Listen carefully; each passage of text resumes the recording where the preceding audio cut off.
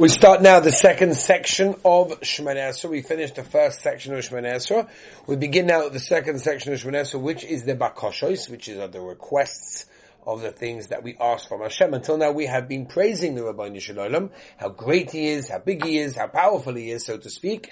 And now we move on after praising with the request that we have of the Rabbeinu Shalom for everything that we want from Him and everything we need in our lives. And of course, we mentioned in the beginning, it's not that the Rabbeinu Shalom doesn't know what we need. Of course He does. The Chovos HaLevavos and others explain that the reason why we ask is to make us integrated people, more connected and higher people, to recognize that everything we do have comes from Hashem, which makes us onto a high level, which gives us the opportunity that the Rabbeinu Shalom can give us those things that we ask for, even if we don't necessarily deserve it. Now, there are 12 brachas in the next section of Shemonei Esrei. Before we start mentioning each individual of the 12, we have to understand our role in life.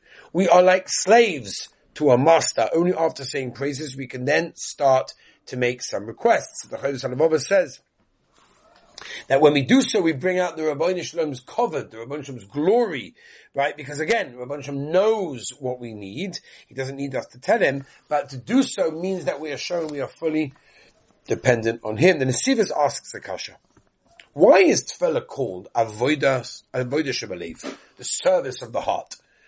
If it's a matter of speaking with the mouth, Tefillah is about speaking with your mouth. There is even a shaila in the poskim that if a person says Tefillah without anything coming out of his mouth, if he's Yotzer or not, which we're not going into now, that's not halacha share, but the Nesivos asks, why is it called Avodah Shebelev? It goes with your mouth. And he answers that these requests, if you think about them, everyone in Klal Yisrael is asking for exactly the same requests.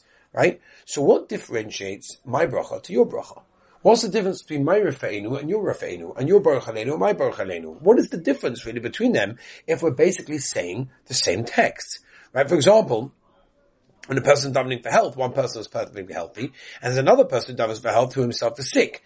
And therefore, true, the text is the same, but the meaning behind the text could be very different.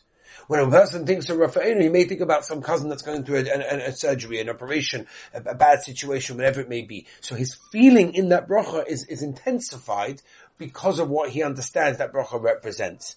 So what's going on over here is, and this is how we answer the Nesivos' kasha, why is Tefillah called Avodah Shebelev?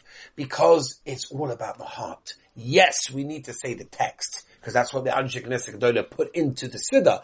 But on component, the feeling of it, the emotion, the reality has to be very different to every single person. And therefore we have to make sure, and it's our obligation, by the way, that even though we're saying the same text as the rest of Klal Yisrael, that we make it personal to each and every one of us, and therefore then it becomes the service of the heart, Avodah Shebelev.